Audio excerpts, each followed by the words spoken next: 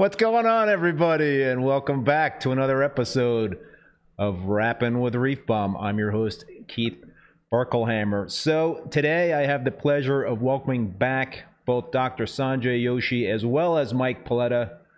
What's going on there, guys? How you doing? Thanks for joining the show again. Our pleasure. Yeah, thanks for having us again. Yeah, we're just looking forward to fall. Both of us get worn out by the end of summer. The heat is just too much. Yeah, where did the summer go? You know, I mean, for crying out loud, it's September. It's going to be it's right around the corner. Kind of hard to believe. I know. Sanjay's back in school. So just before we get into it, I'm going to just briefly fill you folks in on who Sanjay and Mike are, in case you don't know who they are. They're both icons in the hobby and the industry, and as always, I'm thrilled to have them on the show together. Sanjay has written many articles about reef keeping. He's been a speaker at several National Marine Aquarium Society meetings and local clubs. In real life, Sanjay is a professor of industrial and manufacturing engineering at Penn State University. Mike, too, has written a lot of articles for many publications. I think both you guys are writing for Reef Builders as well now, too, right? He has published 2 books, The New Marine Aquarium and Ultimate Marine Aquariums, and Mike has also been a speaker at many reef keeping conferences in the U.S. and around the world. Last year, Mike was named the 2022 MASNA Award recipient. So before we start chatting with these guys, I want to thank the sponsors for the show, both Bulk Reef Supply and Ecotech Marine. I really appreciate these companies supporting the show, and I also appreciate all you folks out there that are tuning in. I see there's a whole bunch of you already tuning in to the episode. I see a lot of familiar faces in the chat. As always, please hit that like button so more people can find the stream. And while you're at it, hit that subscribe button if you haven't done so already. Always encourage comments and questions in the chat. It'll be a lot of fun, more fun to have this as an interactive discussion. I'll do my best to keep track of some of those questions in the chat there. So, guys, how's it going these days, reef tank wise? What's new with your tanks? Well, my tank's working really good. The little problems that I had, that were lingering and kept going for 2 years, and I couldn't really put my finger on it, they seem to have disappeared. Tank's really back to what it used to be in the sense of growth. I'm starting to see a lot of new growth. The corals look happy. They look colorful, and that makes me happy. Were you able, Sanjay, to kind of pinpoint what the problem was? No, I was never able to find it. Tried a lot of different things. Didn't help. Even tried to get a bacterial swab of some of the corals and see if I could find something. That didn't work. And I just said, I'll just write it out, and hopefully at some point it'll start turning around again, and it did. And I did end up losing a few large colonies, but I look at the positive side and I go, now I can put more frags in there. Yeah. When you were visiting, you left with a bunch of goodies. How are those frags doing? Yeah, those are all doing good. Yeah. Yeah, when he visited me last month, he went home. He said, I'm only going to get a few frags. He went home with 22 frags, which is the most he's ever taken from us. So I got 20 from I think Keith. I think it was 23. So you topped Mike by. So, you put 45 frags in there, and then, you lose a few because they fall off. Yeah, it pisses me off when the glue doesn't hold, and, I'm gone for 2 weeks, and I come back and I go, oh, where's that frag gone? And by then it's too late. You can I removed all my urchins from all my tanks for that reason. I just got tired of losing stuff because the urchins would come out at night like a bulldozer and just knock everything over. They did a fabulous job on the algae, so now I've gotten bunch of small snails in to replace them. And the other thing I did since the last time we talked, Keith, is I totally redid the tank behind me, the soft coral tank. I put in a brand new metal stand from Fab. Had to tear down the tank, took away the wooden stand, put this tank in, and 16 hours later, much happier with this tank. I can work in this tank. I can get underneath it. I can move it if I need to because it's on casters. It's night and day compared with the old system. Plus, I aquascaped this. Before, I was just collecting corals and putting them in because I knew eventually I was going to do this. So this time I've tried to aquascape it more, so it gives it some appeal. Yeah, I mean, how much do you obsess, Mike, in terms of the aquascaping part of it? I like it to look nice, but the main thing I want is space for the corals and places for the fish to hide. If you have places for the fish to hide, they come out all the time. If you don't have any places for them to hide, they hide all the time. So it's crazy, but that's what I found. If you have lots of spaces, they feel comfortable, they're out. If you don't have spaces, they hide. So I've tried to make it so, you know, tall corals in the back, things that like the dark under the overhangs. I've tried to go back to my old aquascaping habits of soft corals, which I hadn't done in 6-8 years, and redid this tank. Right now, these corals are all reasonably sized, but with sunlight hitting them, I can already see the amount of growth going on, even since I did that. And it's pretty impressive. Sanjay, you were to say something? Yeah, see, that's the problem with a lot of the aquascaping these days. People are creating these tree-like structures, and they're so open and sparse that there's no place for the fish to hide. The fish don't feel comfortable until they have a home. You know, I've noticed with my fish, they always sleep in the same place. Yeah. You know, so you got to think about these aquascapes in such a way that, especially for people like me who keep a lot of fish, that you need to have places for the fish to sleep and hide. It's only then that they feel comfortable.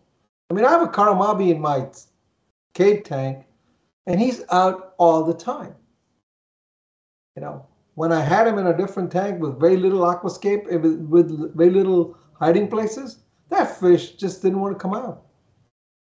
You know, the Cuban bass did the same thing. You know, he's out all the time now. Yeah, it is curious. If there's lots of hiding places, they're out. If there's no hiding places, they hide. It's been that way forever.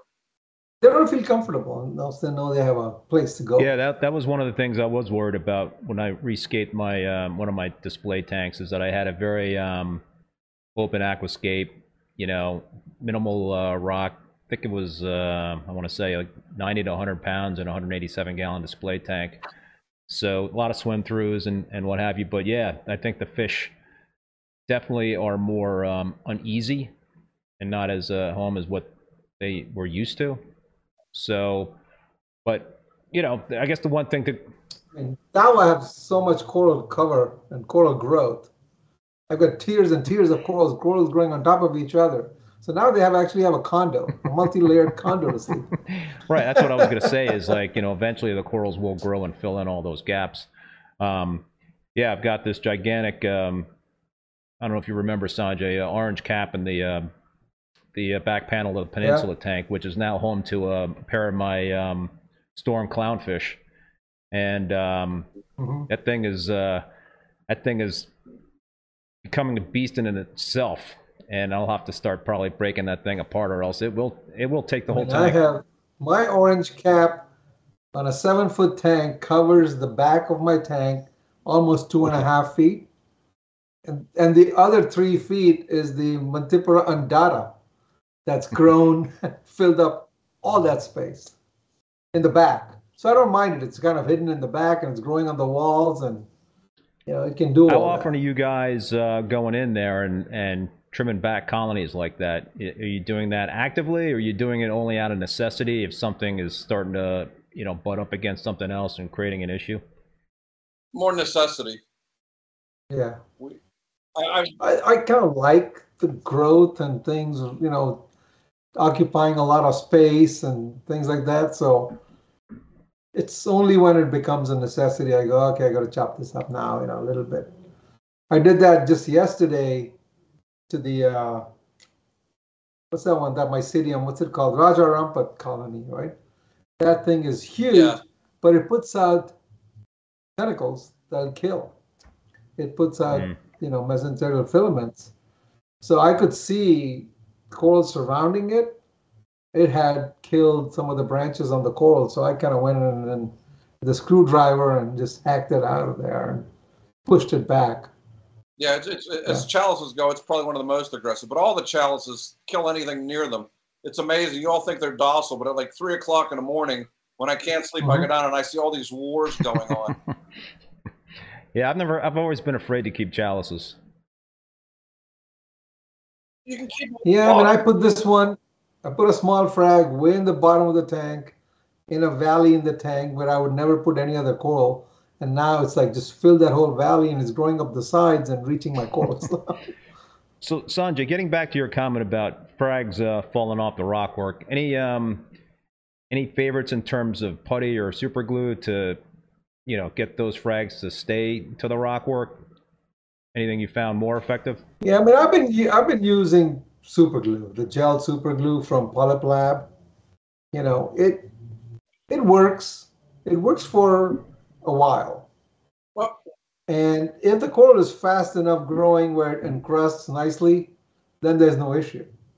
But when you start dealing with slow growing corals, that's when I've seen most of the problems, especially like the purple monster, where it'll sit there for months and barely cover the plug. Those are the kind of corals that I've found that the glue weakens over time and they haven't been able to encrust over it and attach to the rock. Those are the ones that I end up losing. Yeah, I use the sandwich method too, where I use Polyp Labs glue, then Julian's epoxy, then a little bit more Polyp Labs glue, and put it down. The problem is a lot of the frags you get are so small and the plug's so big that the glue dies before the coral can grow over the plug. What you need to have is a frag on an appropriate size plug so you can try to match the speed with which the glue melts. So that's always the battle that we're always facing. Yeah, I've tried your method, Sanjay, in terms of just using pure super glue to put frags down and running the same issue that you have. Like over time, it just it seems to kind of give way if the frag's not growing strong enough. But then, Mike, I'm also doing what you're talking about. I think that's my most recent way to go about doing it is super glue, putty, and then super glue. And it seems to work better, but again, there are times, and we were talking about this before before you got on, Mike, before the show started. You got something that could bulldoze a frag over, like a big turbo snail or an urchin or something like that. Then no matter what you're using, that's probably going to get knocked over. Yeah, even in the soft coral tank, I got a turbo snail that's about this big that. It does a phenomenal job of keeping everything clean, but it does a horrible job of keeping everything in place. So every morning, there's always something knocked down.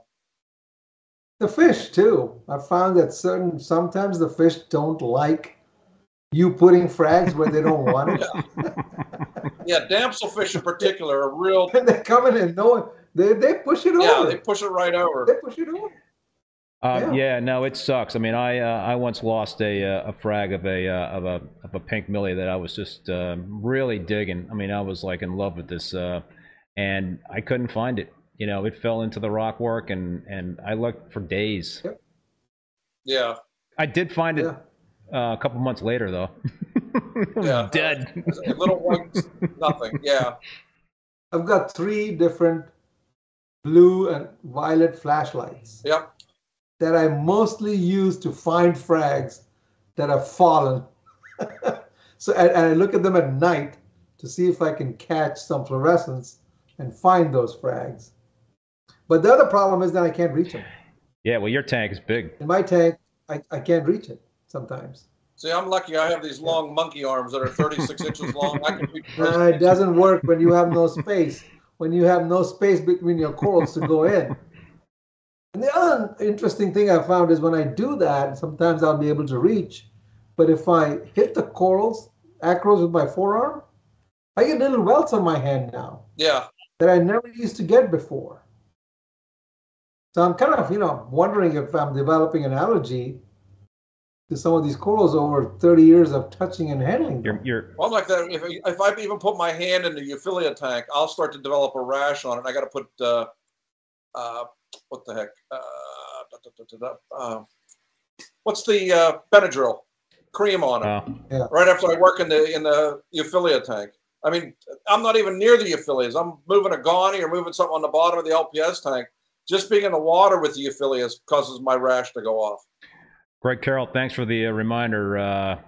comment is, what's up, everybody? Did you hit that like button when you came in? Appreciate that, man. See some other familiar faces, Chris and Amanda Meckley out there watching. What's up there, guys? Bert Minshew, Biggie, yes. Champion Lighting and Supplies in the house. He said refresh. That's what it's called. It's called refresh. Yeah. Huh? Well, did you see that post I put about 8 people dying from Vibrio infections? And actually, there was another post yesterday that someone in Pennsylvania died from a Vibrio vulnificus infection. So that whenever I had the outbreak of STN in the tank, it was Vibrio. And from what I got from my microbiologist friend, it was vulnificus. But there's like 206 different strains of Vibrio vulnificus. So I don't know if it's one that causes flesh-eating bacteria, is a flesh-eating bacteria, or just a nasty bacteria. But either way, I become a lot more cognizant of the fact that if I start getting bacterial infection in the tank, I will probably wear shoulder-length gloves now.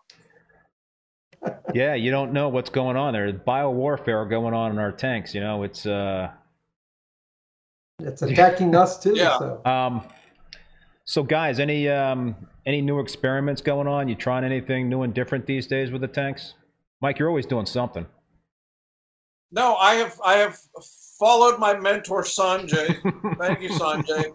But I found the best experiment to do that has caused the least amount of grief and aggravation was no experiments.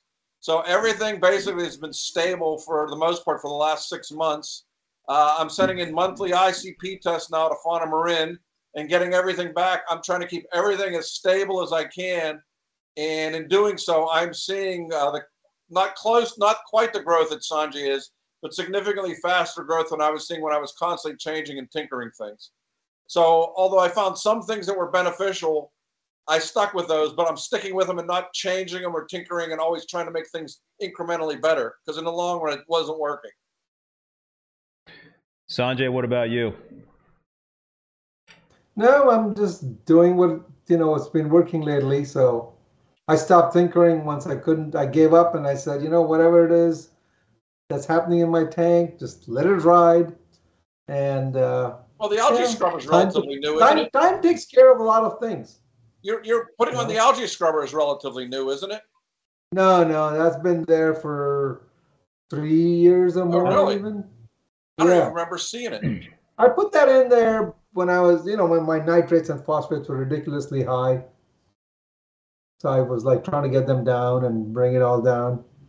And right now, the tank's been running at numbers that I usually never run at. Like what? You mean low nutrient levels? My nitrates are like 3. Phosphates running at like 0.04, 0.03 sometimes. So I've been playing around with driving things down, and definitely the colors have improved. Okay. So it makes sense, high nitrates increases the zooxanthellae in your corals and tends to, create more of a brownish look to them. To reduce the amount of zooxanthellae in the corals, you can drop the nutrient levels down quite a bit. And then the other thing I've been doing differently is, it's been almost been a year now since I've been doing it. I've been dosing ammonium chloride, not chloride, ammonium hydroxide. Everything that I've read in the literature and speaking to my friends here who do research on zooxanthellae at Penn State, and they all kind of seem to imply that zooxanthellae will preferentially take up ammonium over nitrate. So when they run their experiments growing zooxanthellae in a test tube or wherever they're growing them, they said, yeah, we actually have noticed that the ammonium goes down first and then the nitrates start to go down. So I'm like, I'll shortcut the whole system and I'll just dose ammonium. So is that what has been driving your nutrients down, do you think? The nutrients down, I started driving them down, but I was bringing the nitrates down with vodka. And then I was driving the nitrates down, the phosphates down with lanthanum chloride and GFO. Nitrates are pretty stable now, with the whatever little dosing I'm doing, and I still run a little bit of vodka in there just to get some, carbon in the system. But the phosphates are the ones that you actively have to I have to actually try to keep them down. Hmm. How are you dosing the ammonium hydroxide? You doing a bolus dose? You doing several small doses? No, I put on a doser and I dose throughout the day. Okay. Yeah. And do you see a spike after you dose it, and how long after you see it diminish? What? After you dose it, how big of a spike do you see, and then how long does it take for it to diminish? There's no spike because it's dosing continuously, small amounts all over throughout the day. Okay. I think that's the best thing that's come about in the hobby these days, these dosing pumps and the cheapness of these dosing pumps. You can get these cheap dosing pumps, program them, and just dose throughout the day. Even if I'm dosing 5 milliliters of something, I'll dilute that with lots of water and then just dose like 50 ml of that water per day. I mean, yeah, so that way I can get my 5 ml in, but I'm not trying to finesse that pump into dosing small micro amounts, right, which they have trouble with, right? So diluting them first and making a larger volume and dosing the larger volume, I think that takes care of that problem. Greg Carroll is wondering whether the ammonium hydroxide raises pH. Does that raise the pH? My pH always runs on the low side, so I don't really care. I'm happy putting anything that'll raise the pH up. What? You did stop running your calcium reactor, though, didn't you, Sanjay? That was just the last You did make month. a change. That's a big change. You're making a lot of changes, Sanjay. Well, it's a you're getting like me. Change. No, it's a temporary change. It's while I switch over and put the new calcium reactor in, I decided that I needed to find out how much alkalinity my tank was consuming. And it's a lot easier to do when you're dosing stuff. Right? Yeah, because you can measure exactly what. I can then do the math and go, okay, now I know exactly how much alkalinity my tank is. You're also doing kalkwasser, though, too, right? Oh. Not right now. I'm doing kalkwasser. Right now, because as when I was shutting down my calcium reactor, at that point, since I was traveling for 2 weeks, and I said, I'm going to shut this one down too, and just rely on one thing so I can literally measure how much alkalinity is being used up by my tank, and I was totally surprised by it. Yeah, because you're running, you said like a liter. I started putting in, okay, I'll put 300 ml of the sodium bicarbonate and carbonate. Sodium carbonate. Soda ash. Soda ash. At 300 ml, the alkalinity kept trashing down and down and down, and I kept cranking it up. I'm almost up to 1,250 ml Whoa. of alkalinity per day. That's solution. Wow. So you're doing like 50 ml an hour. Whatever it comes out to, yeah. I'm doing. But yeah, that's why I asked the question on Facebook the other day, and I had Chris Jury jumped in there and he did the math for me, and he said, "Oh yeah, that's perfectly fine for a tank stocked like yours and with the kind of growth." He says that's what you should be seeing. He says on some of the coral reefs with fast-growing aquariums, they see even more than that. Thanks for the, sorry to interrupt you guys. Thanks to the anonymous donor for the super chat. Comment is smash the like button for Dr. J, Mike P, and Reef B. Sanjay, part of your success and part of the secret to your growth is you also still run your Radion lights for 10 hours a day at full spectrum on all channels. Yeah. So obviously, with that amount of energy going in, you have to supply them with something. So, because I run mine for around 5.5 hours, I do that now for all channels, 5.5 hours a day, and I'm doing about 500 milliliters a day. So I'm at half the time you're doing it, I'm using about half the dose. It took you 20 years to listen. 30. Sanjay, Greg has got another question for you about the calcium reactors. He's wondering which calcium reactor did you have, and which one are you going to go with? I had the Destaco reactor. Okay, and I ran that for several years. Too many moving parts. So there's too many things to break down, and you have issues with all of those things when they break down, especially given all my travels. Mm-hmm. And the last time it broke down when I was in Miami, and I said, that's the last straw. I mean, that's it. But I always ran, because I didn't trust the reactor to be working when I was gone 100% of the time. I always had a backup system of dosing. So I always had a backup doser set up, which I can easily control from my Apex. I could not control the Destaco from remotely, so I couldn't adjust it. Now I'm going with the Reef Octopus that I saw in your house. Yeah, and Greg Carroll turned me. That's the one. The only reason I went with that is because I saw you using Greg it. Carroll turned me onto it. So there you go. There you go. I've got. They make a big enough unit for your tank, or are you having to run 2 of them? I haven't installed it yet because I'm still running my little experiment with the 2-part system to get a good handle on how much is being used. Did you get the single chamber calcium reactor from Reef Octopus or the dual?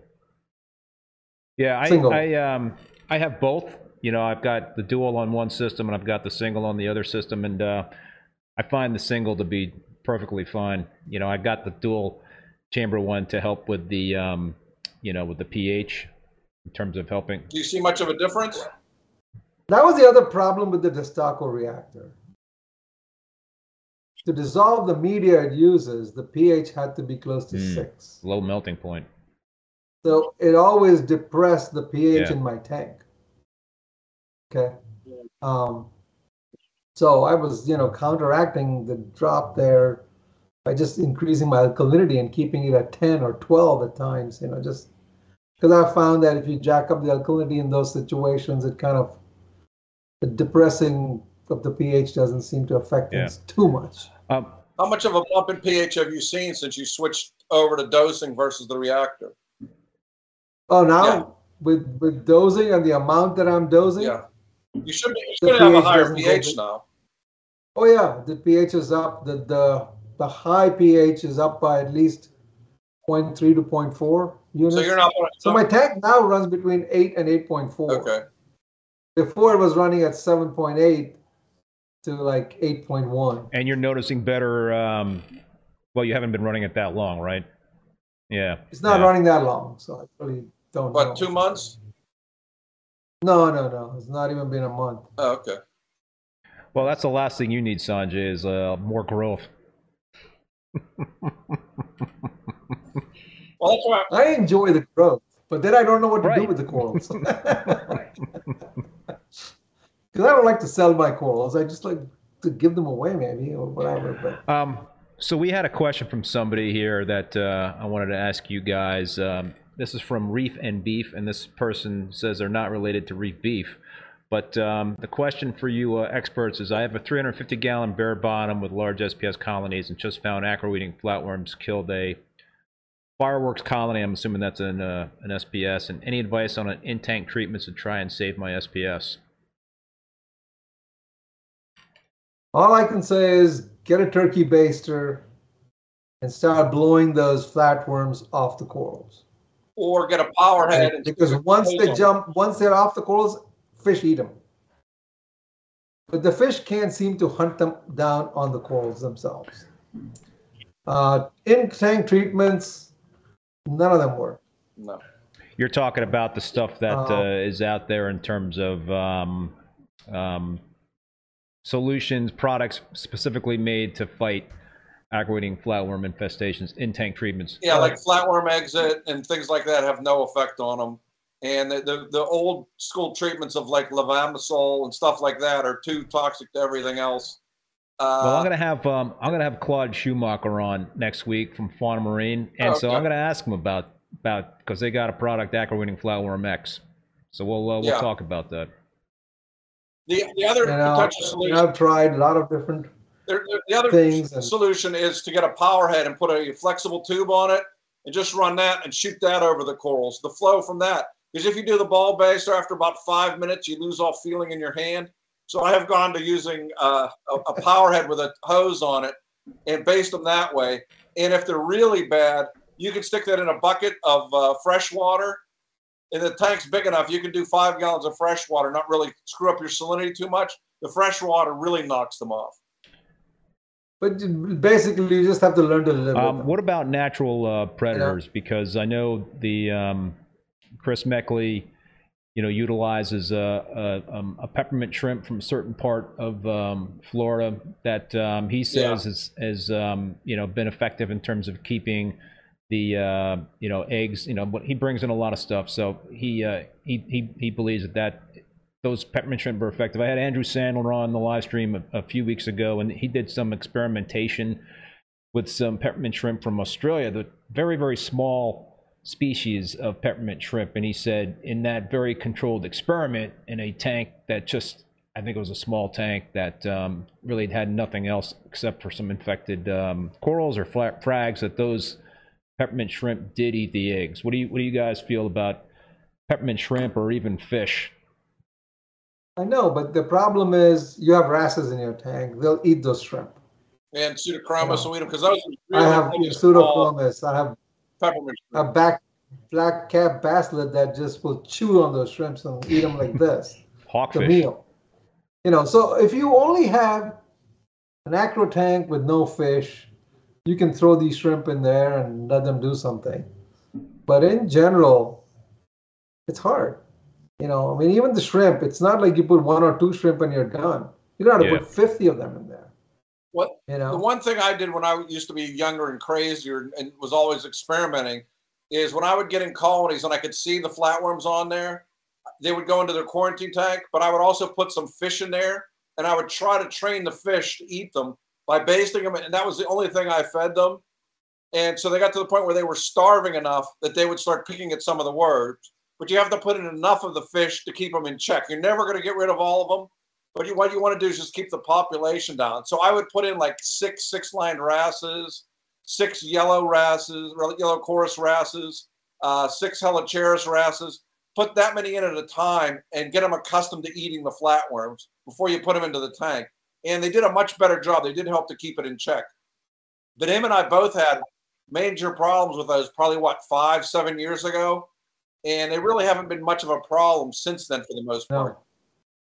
That's the other thing I'm thinking about lately is these orange spot filefish. That would be something worth experimenting with, because I see them picking stuff off the corals. And they're not eating pops, right? So they're picking something off these corals. Would they be the ones who might pick off small flatworms and the red bugs and stuff like that? Amphipods, copepods. So again, I can't try it in my tank because right now I don't see any aquating flatworms. But for somebody who wants to experiment with it, that might be an experiment worth trying. And your orange spotted filefish are fat and healthy after 3 years? Yeah. I mean, those are the fish I love to see every time I come up because they're just such an interesting looking fish, and you don't see them in many tanks. There's a pair of them. The fear is that they eat corals. Is that the fear? Is that why more people won't put them in the tank, or the fear is that they're just very hard to keep? They're both. They come in typically in really bad shape, all usually emaciated, and to get them to start feeding. And 2, they've always been thought of as obligate polyp eaters, but I don't know anyone that's put them in the tank, then dissected them and seen what was in their gut. I'm not a big advocate of doing that, but I have been accused of not testing that something ate things in that account in the past. But that's the only way you're going to know what they're actually eating in a reef tank. And the other thing I look at and go, there's 1 million polyps in my tank at least. Yeah. If they ate 10 a day, they're not going to catch up even. Because they're not like your Lenardi wrasse. They're not this big. They're little tiny. No, these are so small. Yeah, they're really small. I've seriously thought about adding to my tank, and it's always a iffy proposition. I mean, if you're a big fan of polyp extension, you should not add these fish in there, because you're not going to see polyp extension during the day. Okay, but if you go in at night, an hour after the lights are off, turn your lights on, and every coral has its nighttime polyps extended. So it's not like, they're preventing them from opening. They're just taking cover during the day. Reef Keeper says, I fought them for 2 years. The only thing that finally worked was chopping all colonies out and running them through multiple dips. It was such a pain. That's one approach. Yeah. But you got to get all the encrusted stuff off the rocks, too. Him and I both have Been there, 500-gallon done that tanks. too. That's not going to happen. That's how we lost our hair. I've been there and done in that. the past. We're not doing that. No. Exactly. I mean, when you have the amount of corals that I have in my tank, it would pretty much destroy the tank to get rid of those platforms if I did it that way. I did that once. Okay, I did that back in 2013. How'd that turn out? But when I switched to 15, I figured maybe turned out bad. When I was switching my lights, and I said this might be a good time for me to pull out all the acros and dip them and do all this stuff in a separate tank, and I ended up killing. You ended up killing all the acros. Yeah, because they don't. Big colonies don't like to be moved. Secondly, you move them into a separate tank. It's not the same conditions. You know, it's not as nice of a water even, and you're dipping them every other day. You stress them so much that they just die. Does the type of dip matter? What were you dipping them in? I was dipping them in Bayer. Yeah. No, what's funny is Sanjay picks on me because I'm always experimenting. But I just wrote an article on overcoming a wipeout of your tank. A lot of that is based on what Sanjay has gone through over the years. You're learning from his mistakes, Mike? We learn from each other's mistakes. We've learned a lot from each other over the years. And I did this and you did that. And we learn from each other. And that's one of the reasons why I enjoy writing, is because every time I'm writing, I try to look things up and learn things. So by learning new things, that's part of the purpose of why I write. And seeing people like Sanjay and my other friends, we're always comparing notes and going, you know what, this worked, this didn't work. Okay, why didn't it work? Because it should have worked. And we learn all the time. And that's one of the reasons why we've been doing this for 40 years. There's always something new to learn. And as we were talking about in the beginning, there's always something. We always lose a coral for seemingly no reason. Something stupid we did, and you're going, geez, if I had 2 more minutes. You know, rushing is the worst thing you can do in this hobby. And we've all lost corals because we rushed at some point. I mean, nobody takes it into account when we did something stupid that you kick yourself for. You go, 2 more minutes. Why did I rush that? Half the problems you end up with are stupid problems. Yeah. They're people problems. You know, and the other half is cheap equipment problems. Yeah, well, you've lost from overheating. I've lost from overheating. That's actually the article this week is on temperature control and dehumidification, because we've all lost tanks because the heaters failed in some way or another, or the chilling system has failed in one way or another. I mean, I lost my 1,200-gallon tank because the circuit breaker for the air conditioner and the chiller for the tank, a 2-horsepower chiller, went out, and my ex-wife never flipped it back on, and it was 97 degrees outside. So it didn't make it. Polo1126, thank you so much for that very generous super chat. Love the content. Thanks for assembling this wealth of reef keeping knowledge tonight. Appreciate that. So we were also talking before the live stream about GFCIs, and I was telling you guys I had a couple of floods due to some GFCIs tripping prematurely, and we were talking, and you guys, we don't put anything on GFCIs. Let's talk a little bit about that. It's a nightmare waiting to happen. I lost all the fish in one tank because the GFCIs blew out and the flow stopped and the oxygen in the tank went down, and overnight all the big fish passed away from lack of oxygen because the power heads, the return pump were all in the GFCI. And the next day the GFCI was gone. The corals all did fine, amazingly, but all the fish suffered. I mean, it was only like 7 fish in a 40-gallon tank. It wasn't a ton, but it was still enough to really irritate me. Yeah, I had these circuits installed, I think, this past winter or something like that. So I had them installed and really running without any issues for many months until this summer. And then we had a lot of rain, thunderstorms, lightning, and I started to get a lot of circuits that started tripping. And right. So my return pumps were also on the GFCIs, and I think it happened twice. So I had 2 different floods, both systems flooded, and one mistake was that I had too much water in both systems, because even if the power cuts, they shouldn't be overflowing the sump, right? So that was one mistake. Right. And, somebody did mention to me that, probably one reason why, because you test that stuff out, right? You always try to cut all the power, and wait till the water stops, and you want to kind of see what that limit is and then plan accordingly. But I think for me, the floods probably happened after a couple of hours, because one potential reason is the power heads inside the tanks were still running.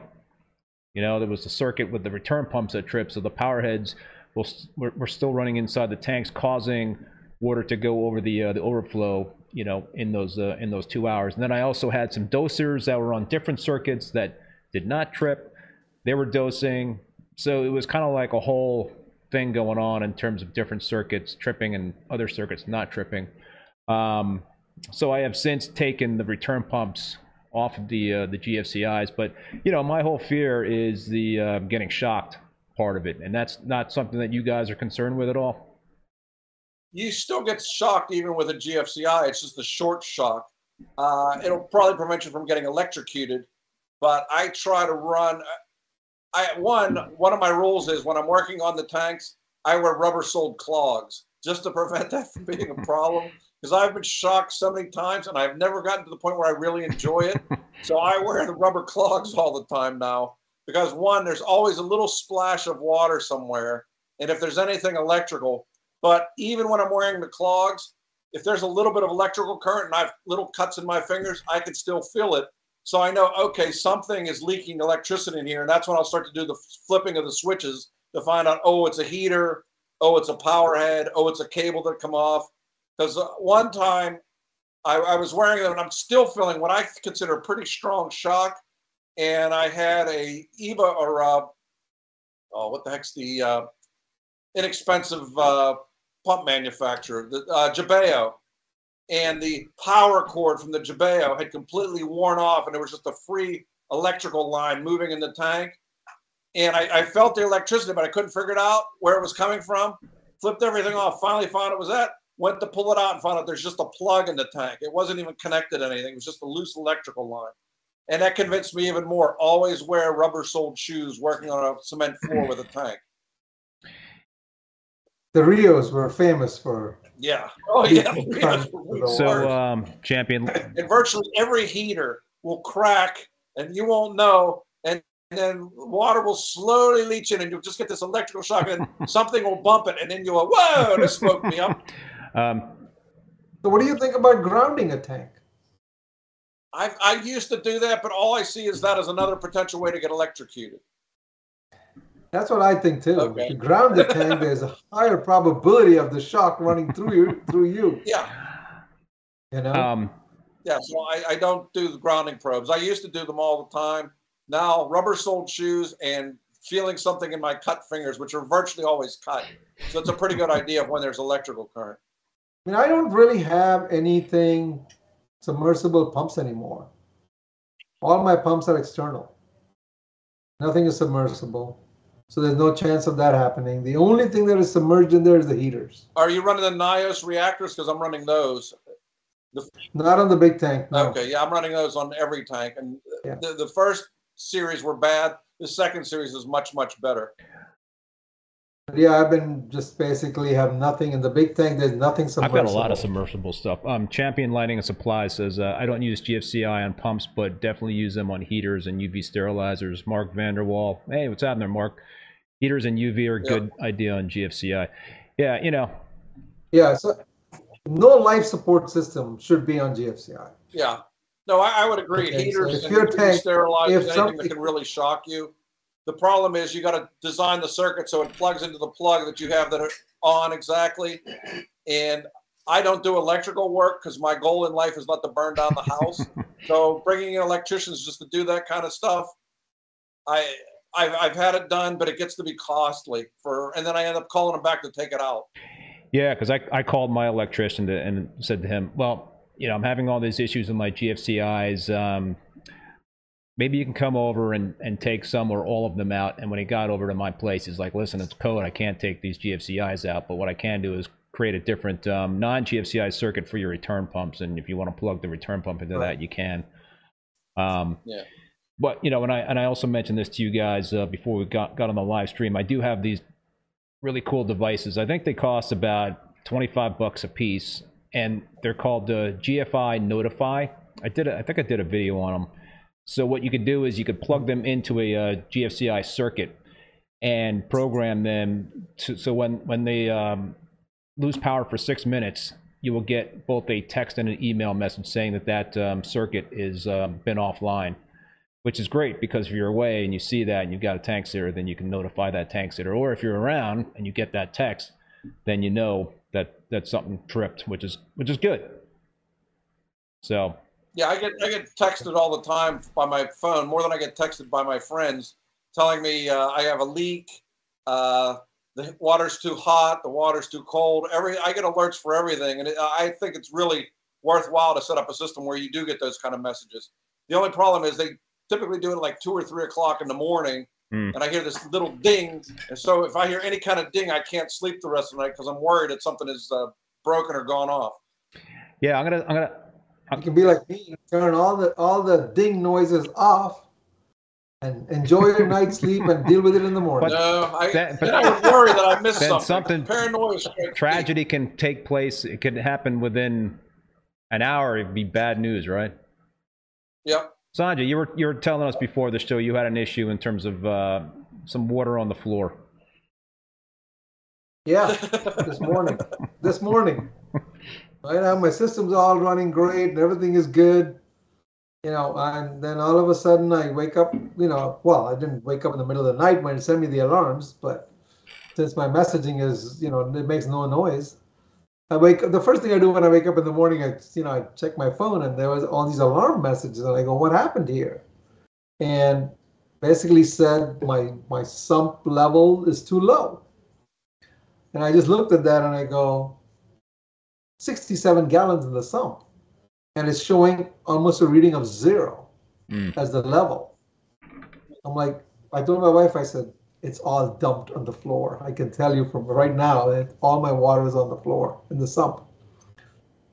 So I went down, look around, what might have caused it. First thing went through my head is there's a leak in the tank, and the sump just emptied into the tank and it just drained out. But there was nothing leaking around the tank. And then I noticed that the algae scrubber there was a lot of water around the algae scrubber. And I opened it up and sure enough, that thing was absolutely full. The algae had washed off the screen and clogged the outflow. This large chunk came off, and then it also clogged the overflow in that algae scrubber. So now, I went back to my Apex and looked at it. At 3:10, the sump was full, and at 3:30, it was down to nothing. So, in half an hour or 40 minutes, it basically emptied out 67 gallons of water, put it on the floor. And the worst part of it is, the first thing that went through my head is all my pumps, external pumps, so they're sucking from the sump. They were all probably burned out or whatever. They were running dry, and they ran like that for about 4 or 5 hours based on what I saw. But luckily, everything survived, and there was no real damage. I always keep 75 to 60 gallons of water with me in case I need it. So I was able to refill the sump and go from there. But it's something that hasn't happened before, right? I've been using the scrubber for 3 years. Never happened before. Well, like we said, it's always something.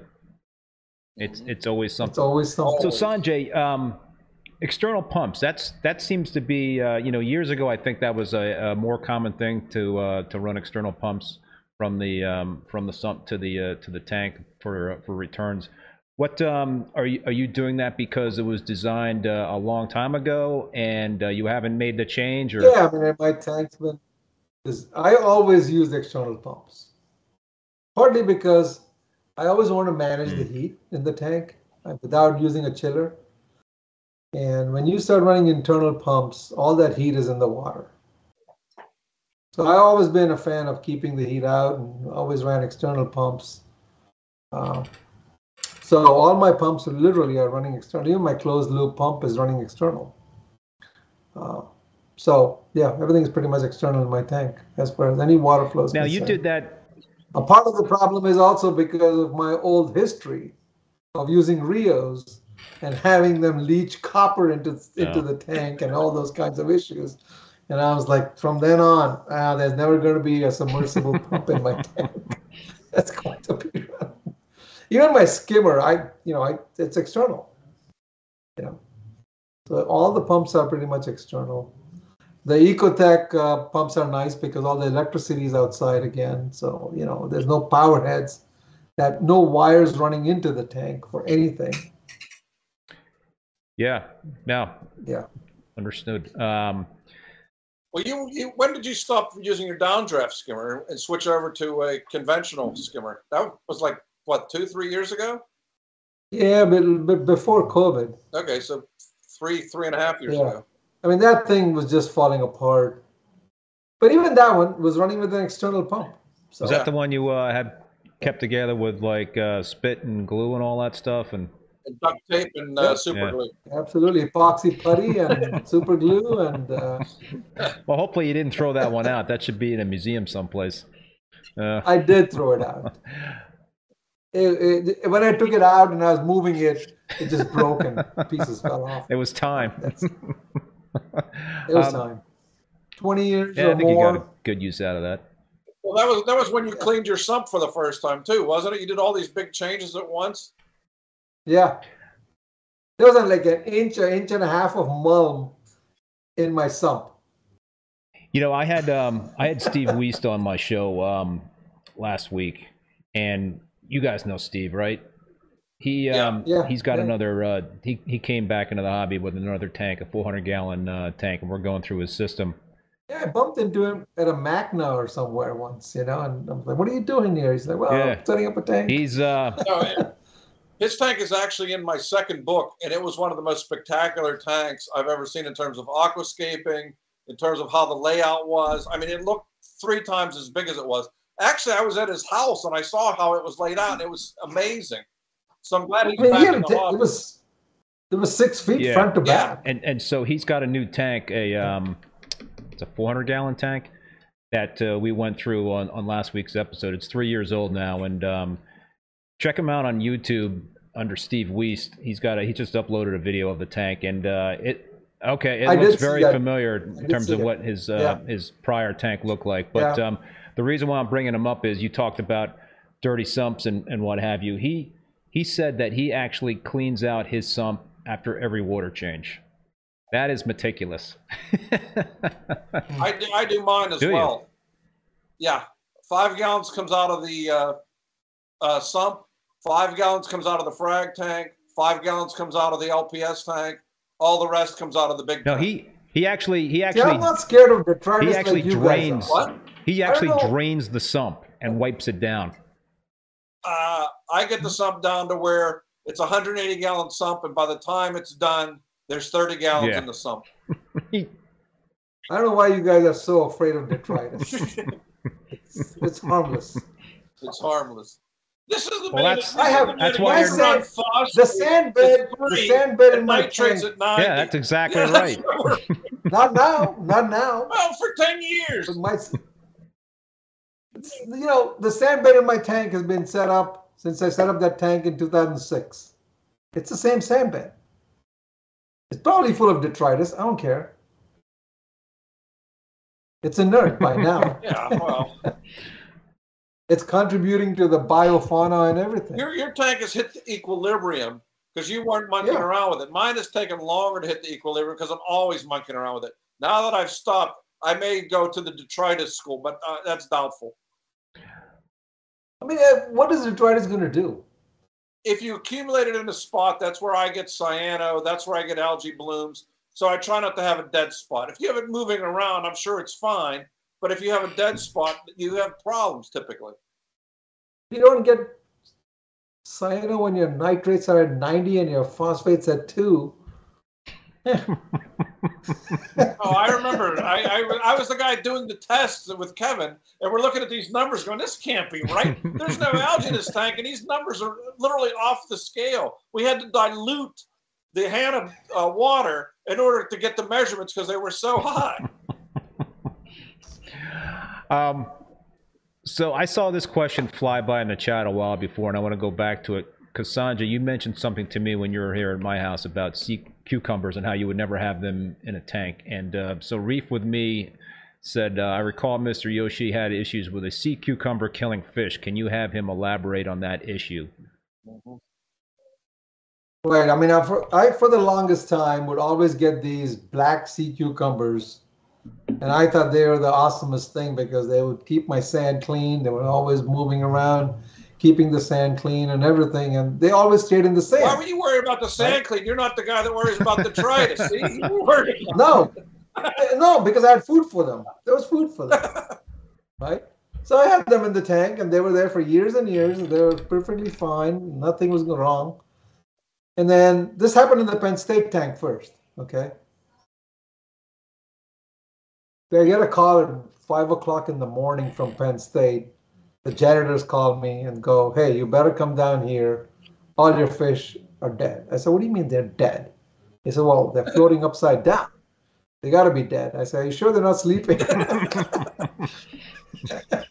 So I went down there and looked at the tank, and sure enough, things were just dying, right? And I couldn't figure out why. What happened? So, you just chalk it off to some accident and, move on. Didn't realize what happened. And then the same thing happens in my tank at home. The first time it happened, I lost a bunch of angelfish just overnight. Couldn't figure out what happened. Right? So again, all right, don't know what happened. I never saw the cucumber stuck in any pump or anywhere. Maybe it got completely sucked in, who knows. But then it happens the third time. It happens on my smaller tank. I had the 75-gallon Red Sea tank. Same thing. I always check my tanks at night. Fish were all fine. Go in the morning, and the fish are dead or dying. And this time I actually saw the sea cucumber stuck in the pump. And that's when I realized, I said, yep, I had black sea cucumbers in that tank and the Penn State tank. And now I can tie the threads together. It's definitely sea cucumbers that did it. Sometimes they just get shredded and you don't even know. Yeah. Right? This time I caught it. So first 2 times I never even noticed it. This time I actually caught it wrapped around my MP40. Yeah. But that'll even happen if they get highly irritated. They'll just throw out their guts. And when they do that, it's toxic to a closed system as well. So I mean, some of these sea cucumbers were like 18 inches long. Oh, okay. Monsters. They were big. Monsters. Yeah. But they would never get up the glass. Never seen them get up the glass. But once in a while, they will get up on the glass. Yep. And once they get up on the glass, they can head to the pump. So, I wanted to ask you both about ICP testing. Since Sanjay, you wrote an article on Reef Builders, and then Mike, I saw you also wrote an article on Reef Builders about ICP testing. So let's talk about that. I mean, I think Sanjay, what for those that didn't read the article, what would you say would be the main findings of your analysis? I think the main thing was, this is something that people may have already known. I just kind of wanted to make people aware of the variability among these tests. Okay. The whole idea was not to find out who's good and who's bad, but just to show people that, look, you guys are basing your whole approach to keeping all these levels of these trace elements at certain specific values. But if you look at the variability in these tests, right, does it really matter? Do those specific values really matter? Yeah, I concur with Sanjay, but I did it as sort of ICP tests or sort of the top of the pyramid. You got to have the bottom of the pyramid good, starting with salinity, and then your major trace elements, your nutrient levels. Then by the time you get to ICP, you want to make sure all those other things are in balance in the proper levels. If they're not in the proper levels, your ICP test can show everything or nothing. It's really not going to matter if the bottom of the pyramid really isn't in balance. That's what you have to look at first, particularly when you're starting out in this hobby. You don't want to get tied up in the minutia. Work on the big things, and more or less the majority of things will fall into place. I mean, ICP has utility, and there's some things, but I don't think every trace element is as important as every other trace element. I think there's some that are more important that we found, maybe like fluoride, maybe like nickel, maybe like a couple others. And if you're lacking those or overdosing those, you may have problems. But it all comes down to start with the big things and then look at that as secondary in terms of long range, how much it's going to help you or not. But there is variability. I ran 6, he ran 6, and there's variability between all 6 on virtually everything. So, but yeah, it's the range of variability that's important to me. I look at them and I go, the range is 30%. I really don't know where those numbers really are. Yeah, when you're looking at a part per billion or part per million thing, and there's a 3 or 5 or 10% difference, you know, if you have a 0.1 or a 0.14 and you're looking at a part per billion, how much is that really going to matter? And how good is that test at measuring that difference? Right. So in the end, it maybe really doesn't matter. What about if, you know, you've got... Unless you really have something way off the scale. What about if you have, you know, let's say you're you can only afford to run 2 different tests, right, for your system, your tank, and you got one test that's coming back and it's saying several key elements are not at are at 0. They're not at any level, and then you've got another test coming back saying that you know, maybe they're registering. So how do you act on that information if you've got one service that's saying you need to dose this stuff and another service saying that well, you potentially are you know, okay? What I would do first is try to get a baseline from one test and then rely on that test. That is, if your tank looks great, do an ICP test to see what your levels are. But even amongst some of the manufacturers, there's variability. If you send water to the same guy and send 2 or 3 tests to them, often there'll be variability just within that company. So that's even a bigger problem to me than the variability between companies. But if I have a baseline where I've looked at, my tank looks great and all these levels are here, here, and here, and I have this tested down, and the next time my tank doesn't look quite so good and I send it in and these are off a little bit, I at least have something to work from. The problem that I see with a lot of people that do ICP testing is they send it in when they're having a problem.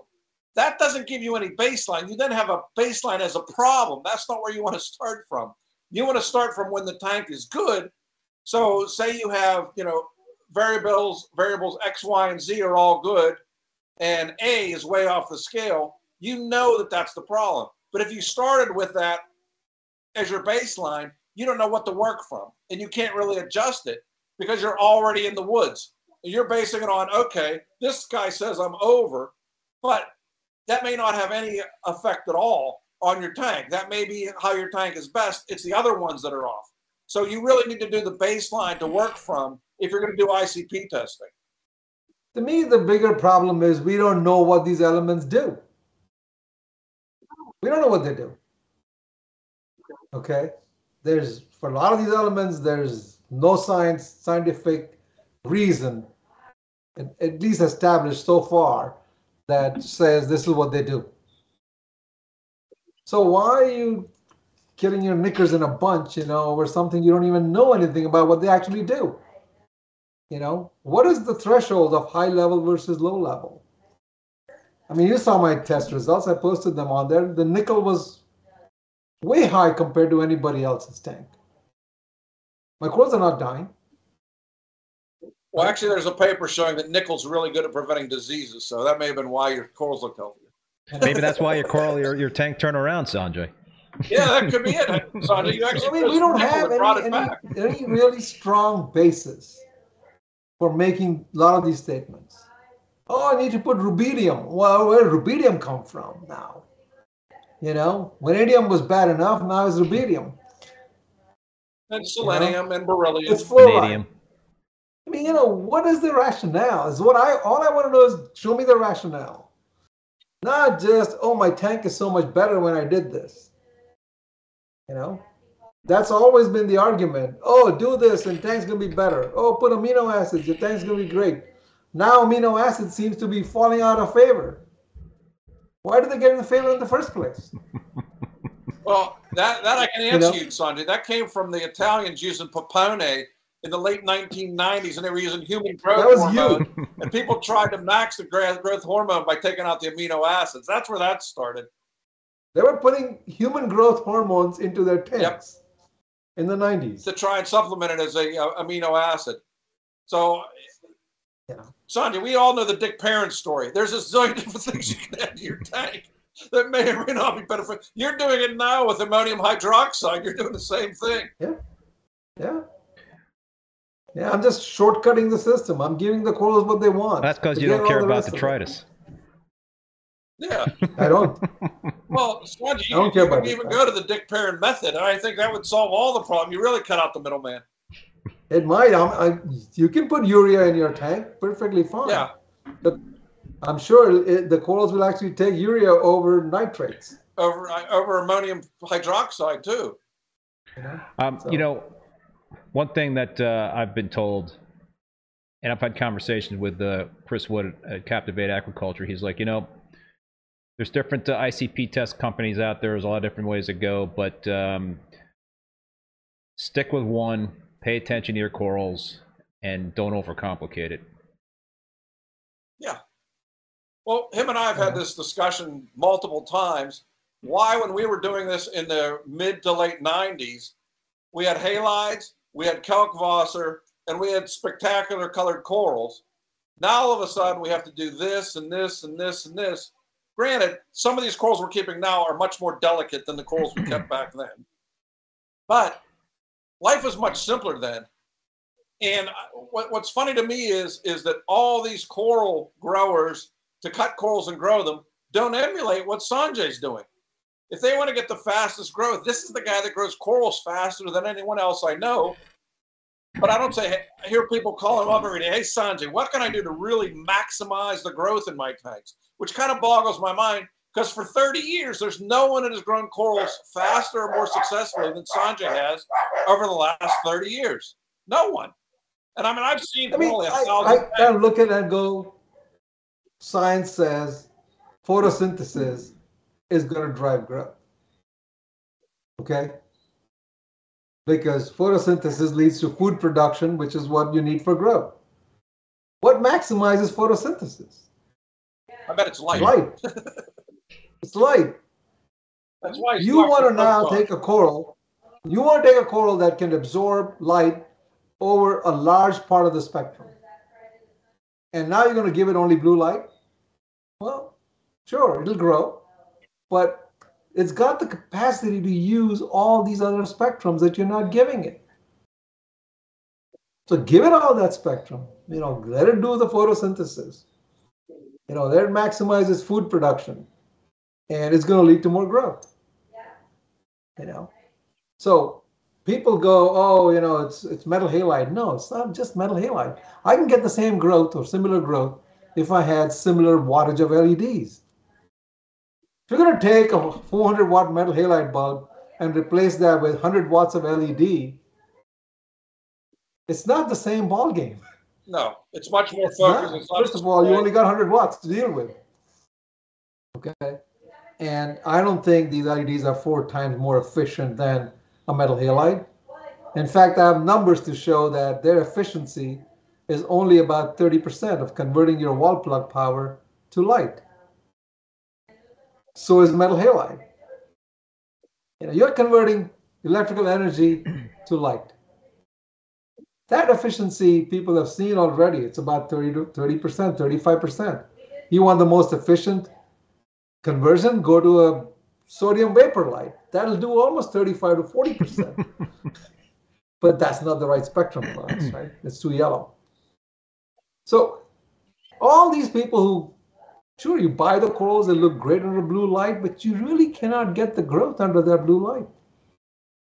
Yeah, that's the thing. I guarantee you, all these coral farmers who only show you blue light, blue light, blue light, to grow corals, they're turning on and ramping up the white light. So at least for a few hours a day. Those look good for pictures. Not really. You have to put that yellow filter to get the picture. With the orange To filter, make it more realistic. Yeah. Yeah. Yeah. No, I just do I mean, I've been out on dozens of reefs. I've never seen corals that look like the corals in our tank, ever. I mean, everything is various shades of beige, brown, occasionally green, occasionally a pink, and very, very occasionally a blue or a purple. I mean, looking back at Stuber's corals from the 90s, that was a chocolate brown, as chocolate brown as you could get, Acropora. Over the years, if you look at ORAs now, it's green, purple, and blue. We've totally changed the coral by the lighting we're giving it over time. And Sanjay's exactly right. You can't grow them as fast as he's growing them because nobody does that. But if you remember the pictures we showed of his tank 3-4 years ago, we showed his tank under all the white light, and then we showed it under the blue light. The colors are all there, but they don't show up until you put the blue light on. Under the white lights, the growth was all there. Chris C. Professor Photon has spoken. Brian Scott. Amen, Sanjay. Great bearded reef. Love the daylight look. Brian Scott. 6,500K all day long. If you really want to grow corals, those are the bulbs you want. Yeah, go to the Iwasaki 6,500. They actually have Sanjay's picture on the bulb. They should have put it on. Yeah, Adrian Fang, thank you so much for that very generous super chat. Keep up the great work. I always love your shows and guests. Question: I've been running activated carbon in a mesh bag. Will it pull out traces and affect SPS coloration? Thoughts on that? I mean, carbon pulls out everything. It's a non-discriminate remover of everything. And one last thing back to trace elements on ICP. Looking at the literature and talking with everyone, I could not find anywhere in the literature where it says that corals are taking up trace elements directly. I mean, adding this or that is, for the most part, not going to be taken up directly. But what does take it up are different bacteria, and bacteria are what coral feed on predominantly.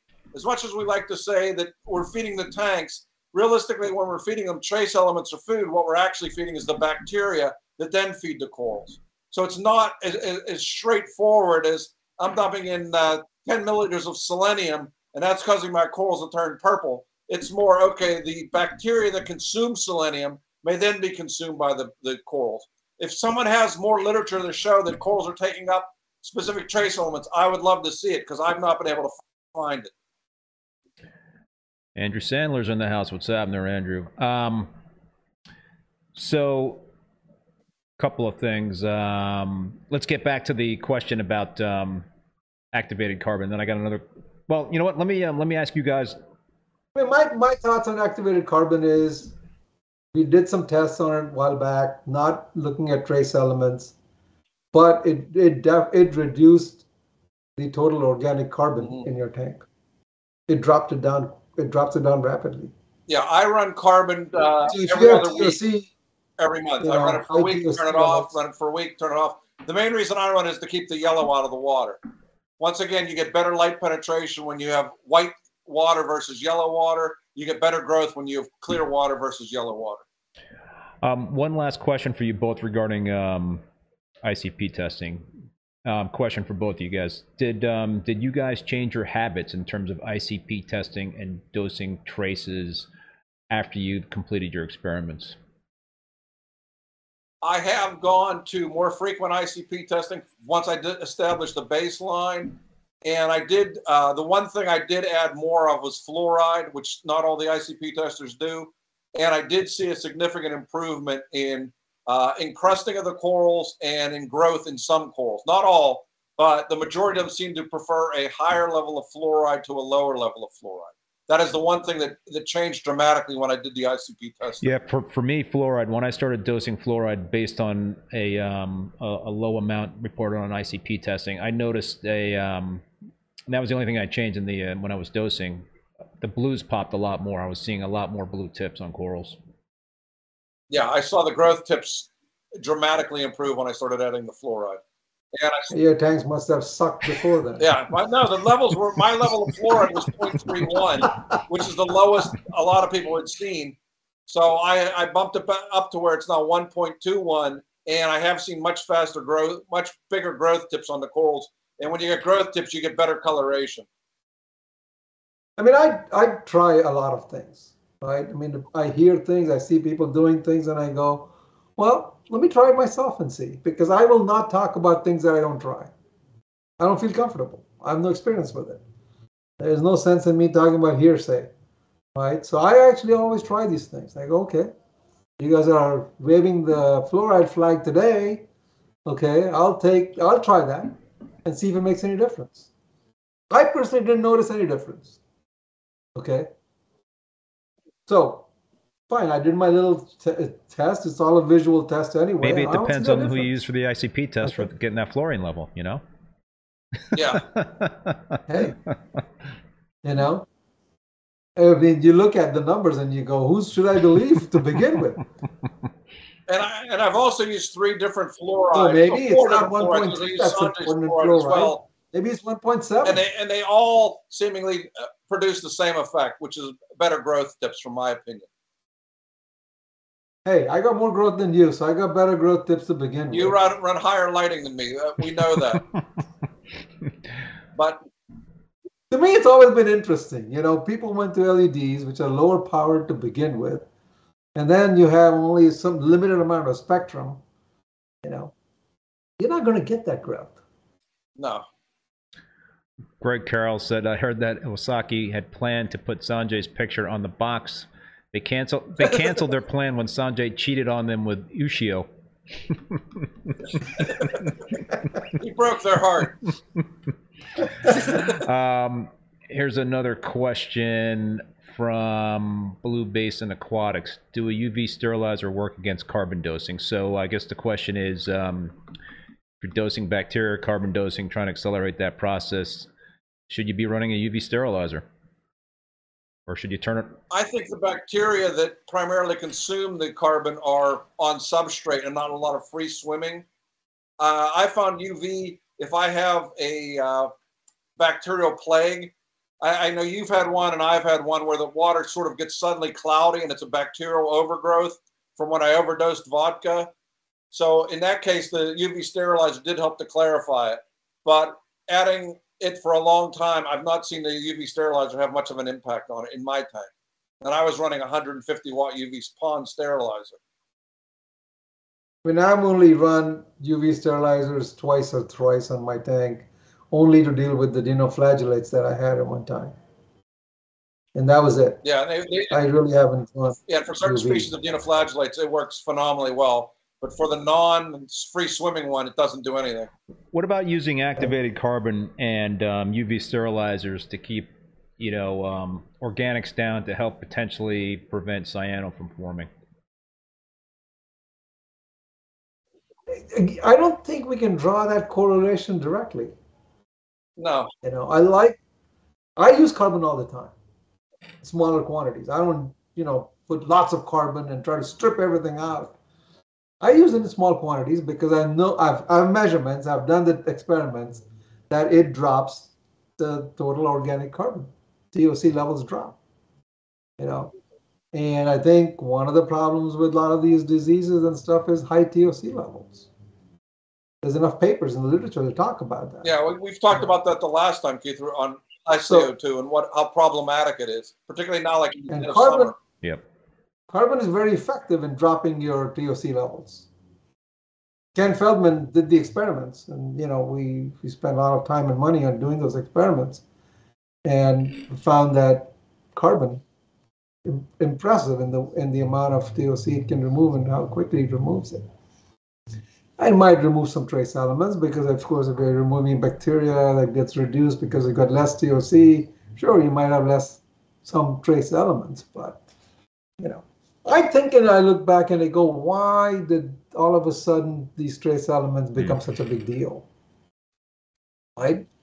We've kept tanks for a long time where we didn't bother about these things. You know, and I look back and I think there's some things I can attribute reasons to. Right? One, we've kind of said, oh, we don't need to do too many water changes. Right? Fine, you know, it's expensive to do water changes. So now we got to supplement somehow whatever little trace elements that came in with the water, right?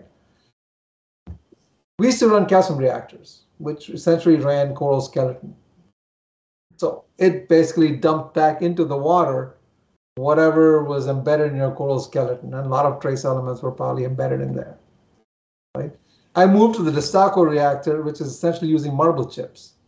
All of a sudden now, I'm not adding a lot of those things that were being added by my calcium reactor, right? So now that forces you into these things where you start saying, okay, what has changed since when I was doing this before versus now? And why is the need for adding these trace elements now that we never cared about before?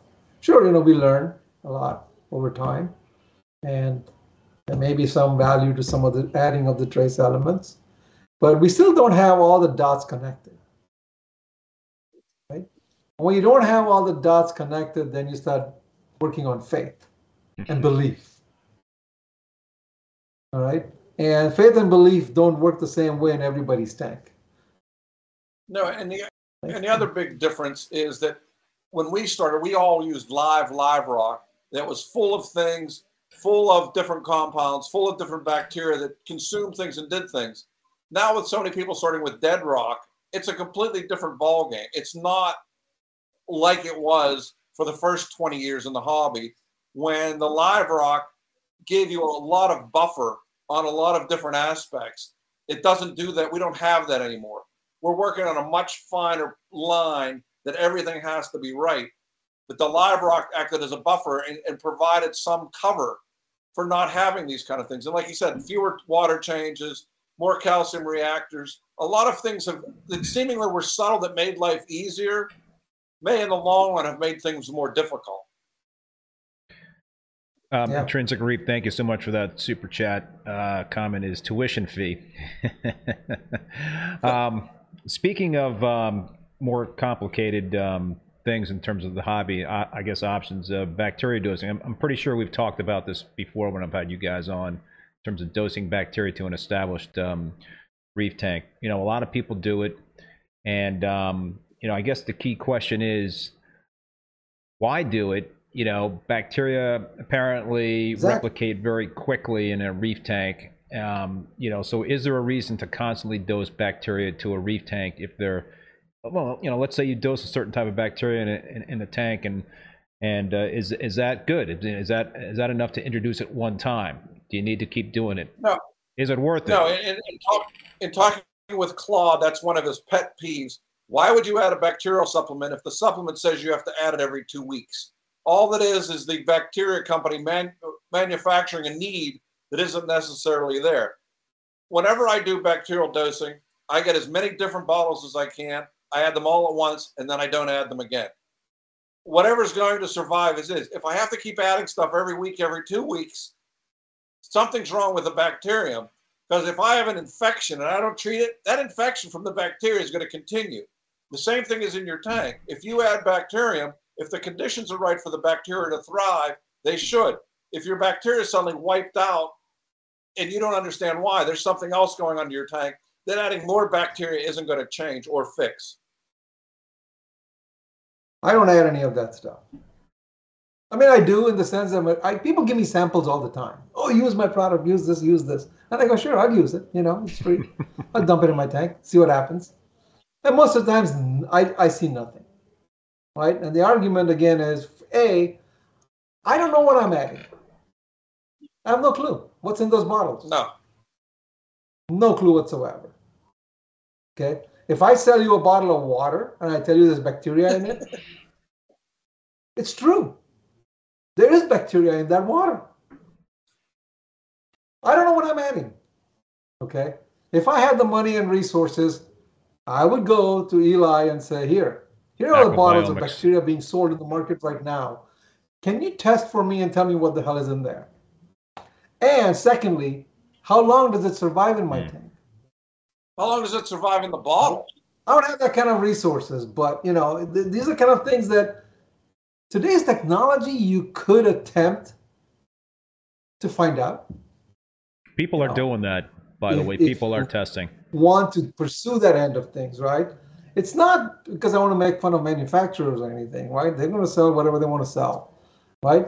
I mean, sure, sewage plants add bacteria all the time to process the sewage. because there are bacteria that eat sludge and do all those things, right? Now, is that same bacteria, if I put in my tank, will my detritus all of a sudden get clean and cleared out? Or will that bacteria even survive in salt water? I don't know. Remember in the old days, and nobody wants to give me the answer when I ask these questions. Now, remember in the old days when we were inoculating a tank, we would take substrate from our friend's tank that was thriving, put it in our tank, and the bacteria would take off. Hey, you guys were paying for Garth Grunge, and I haven't. Yeah, we have grunge in our tanks. I'll tell you all the detritus I take out once a month. That will not inoculate your tank. The only time I was worried that I had wiped out the bacteria is when I treated for STN with Cipro. Then I knew I killed off a significant number of the different strains in there, good and bad. So that's when I added a variety of bacteria, because no one, like he says, no one tells you what's in there. I have no idea. It looks an odd color, but that may be ginger ale that rotted. Who knows? So in that standpoint, I put in the new bacteria from bottles, but since then I haven't done so because it either is going to survive or it's gone. And if it's gone, me adding more of it isn't going to make it survive. Put my detritus in your tank and you'll notice a difference. Yeah. That's what Sanjay, we don't sell corals. We should start selling our detritus. I think that's where the money is. So what I'm hearing is that the rate at which corals potentially can consume bacteria, the rate at which bacteria potentially can be pulled out by skimmers or other like water changes or what have you is not going to be higher than the rate that the bacteria can multiply. Is that a fair? Probably. Yeah, probably. I mean, no one's done that, but most of the bacteria that we add are on the substrate. They're not just free swimming in the water. So the skimmer's not going to take them out. When you first add, obviously, the liquid, you don't want to put it in your overflow and have it sucked through and taken out the skimmer. You want to put it in the tank. But some is going to survive. As long as even one or two bacterium survive, if the conditions are right, they're going to reproduce and cover and take care of themselves. I mean, as long as you have some, bacteria grow amazingly fast. I mean, having worked in cancer and infectious disease, I saw how fast bacteria can reproduce under the right conditions. Our water's warm, it's full of nutrients. Guess what? Those are perfect conditions for bacterium. That gets back to the original thing. If you have Vibrio vulnificus, wear gloves. Rob? Yeah, I mean, there are a lot of things in this hobby that we do. Like I said, it comes down to faith and belief at some point because you don't have the real answers to it. If you believe that adding that bottle of bacteria is doing good for your tank, you'll believe that. And maybe, that's good enough. It makes you happy, your tank looks good, and you think you have the method to do it. Be my guest. Do it. Okay? But then don't try to sell this thing to everybody as the solution to their problems. No, right? as we started off at the beginning of this, when I said, what have I changed? What I've changed is not doing changes. If you're happy with your tank and it looks good, don't follow what I have done in the past. And I will say this because I'm always trying to tinker and learn. Don't constantly be trying to change things. Stick with what's working for you. Or if you're starting out, find someone whose tank you admire. Follow what they're doing. Don't listen to all the other garbage that's on social media and on the internet. Follow someone that's being successful and do what they're doing. It's not that hard. I mean, that's what we did when we started. When there were a dozen of us doing this, we didn't have the internet. We didn't even have books or magazines. We went and saw each other's tanks. We go, okay, what are you doing here? Okay, and that's what we did. And guess what? It worked. That's why we're still doing this 40 years later. It's not rocket science. There are some nuances and there are pitfalls. And like we said, there's always something that screws up, oftentimes our own stupidity. But if you follow someone that you trust, I mean, someone somewhere, if you have a 90-gallon tank, go look at 90-gallon tanks. See whose 90-gallon tank you admire. You can aquascape it similarly. You can stock it similarly and do the methodology the same. You'll probably be a lot more successful than following Sanjay or me or 30 other people on the internet. It's true. Do you agree? Yeah. I mean, that's kind of what we did in the past. Yeah, that's why exactly what we did. That's why we went on road trips to find out what other people were doing. Yeah, firsthand, that's the way to learn. Rob, upstate New York, thank you so much for that very, very generous super chat, man. Keith, Sanjay, Mike, always informative. Thank you all. Some comments. Mark Vanderwall, I'm going to start selling my sump detritus in bottles. Hey, wait. Mine will you sell have to for give a us lot a more cut. than yours, He Mark. can do that. He has to give us a cut. You're stealing my ideas now. Champion Mark, Lighting and Supply, Sanjay's Reef Mom. Let's do it. We got a new hashtag going here by Jason Loran went. Hashtag Drink Mom Challenge. No. God rest his soul. Leroy Headley was doing his reef grunge 30 years ago. He was ahead of the curve. Then people stopped doing it.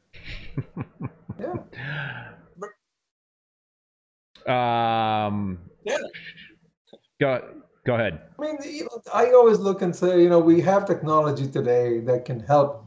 I don't think it'll answer all the questions, right? But it'll answer some of them, right? And we should try to use it somehow to answer the questions, right? They don't have to be full-blown scientific experiments either. We're not trying to publish in a peer-reviewed journal, but at least we get some useful data and information. Yeah. Right? I mean, it's like my complaint in the past always used to be, people are selling me trace elements. If you can't put the concentration of the trace element on the bottle, it makes no sense to me at all. Because I can do the math that it takes to increase the level from A to B. But if you don't even tell me what's in there, I can't You're do that blind. math. Going in blind. Yeah. Right, and I'm trusting you, right? On what basis? I don't know. Yeah, going back to the past, we should have learned early on when another departed dear friend, Albert Thiel, was selling bottles of Kalkwasser for $22 a bottle per gallon, and they had a tablespoon of calcium hydroxide in them, which was worth about 4 cents. Okay, there's been a lot of people that have made a lot of money selling water. We will leave it at that. I'm not saying anyone is selling us water, but a lot of people have made a lot of money selling water. Well, maybe that's a good place to end the chat here. I don't know, guys. You have anything else you wanted to talk about? We're gonna wrap this. No, I'm good. Any final words? Have fun more than anything else. This hobby is supposed to be fun. If you get into it like it's going to be a business, once a fun thing becomes a business, it's not fun anymore. Sanjay and I still have a blast doing this because this is our hobby. We don't make any money doing this. We have fun doing this. From bustling on each other to doing road trips to coming to visit each other. I strongly suggest you do that, and it makes this hobby a lot better than I'm going to make $1 million selling coral fragments this big. Although you may make $1 million selling bottles of detritus out of your thing, but I got the secret. Yeah. Todd, call me afterwards. Later. Todd from Champion, call me later. Gonna make millions. We're gonna make millions, Sanjay. Billions. Life-changing money comes from dirt. All right, guys, listen, thanks again so much for taking the time to join me in this live stream. I know everybody out there really appreciated it. So thank you so much again. I also want to thank both Bulk Resupply and Ecotech Marine for being sponsors of this show and supporting it. Also want to thank all you folks out there that tuned in and were watching, contributed via the chat. Also, a big thank you to Paul, who is the moderator as well as the president of the Boston Reefer Society. Please join and support your local reefing clubs. They are so important to this hobby.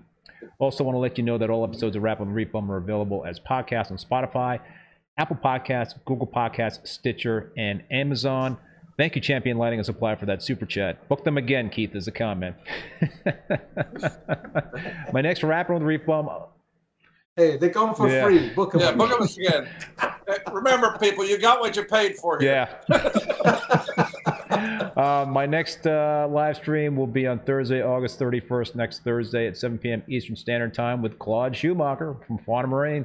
I'll watch that one with Claude. I will send him some questions. Yeah, that should be another interesting show. So if you want to check out the full upcoming schedule of guests, please visit reefbum.com under the YouTube section. Until next time, be safe and be well.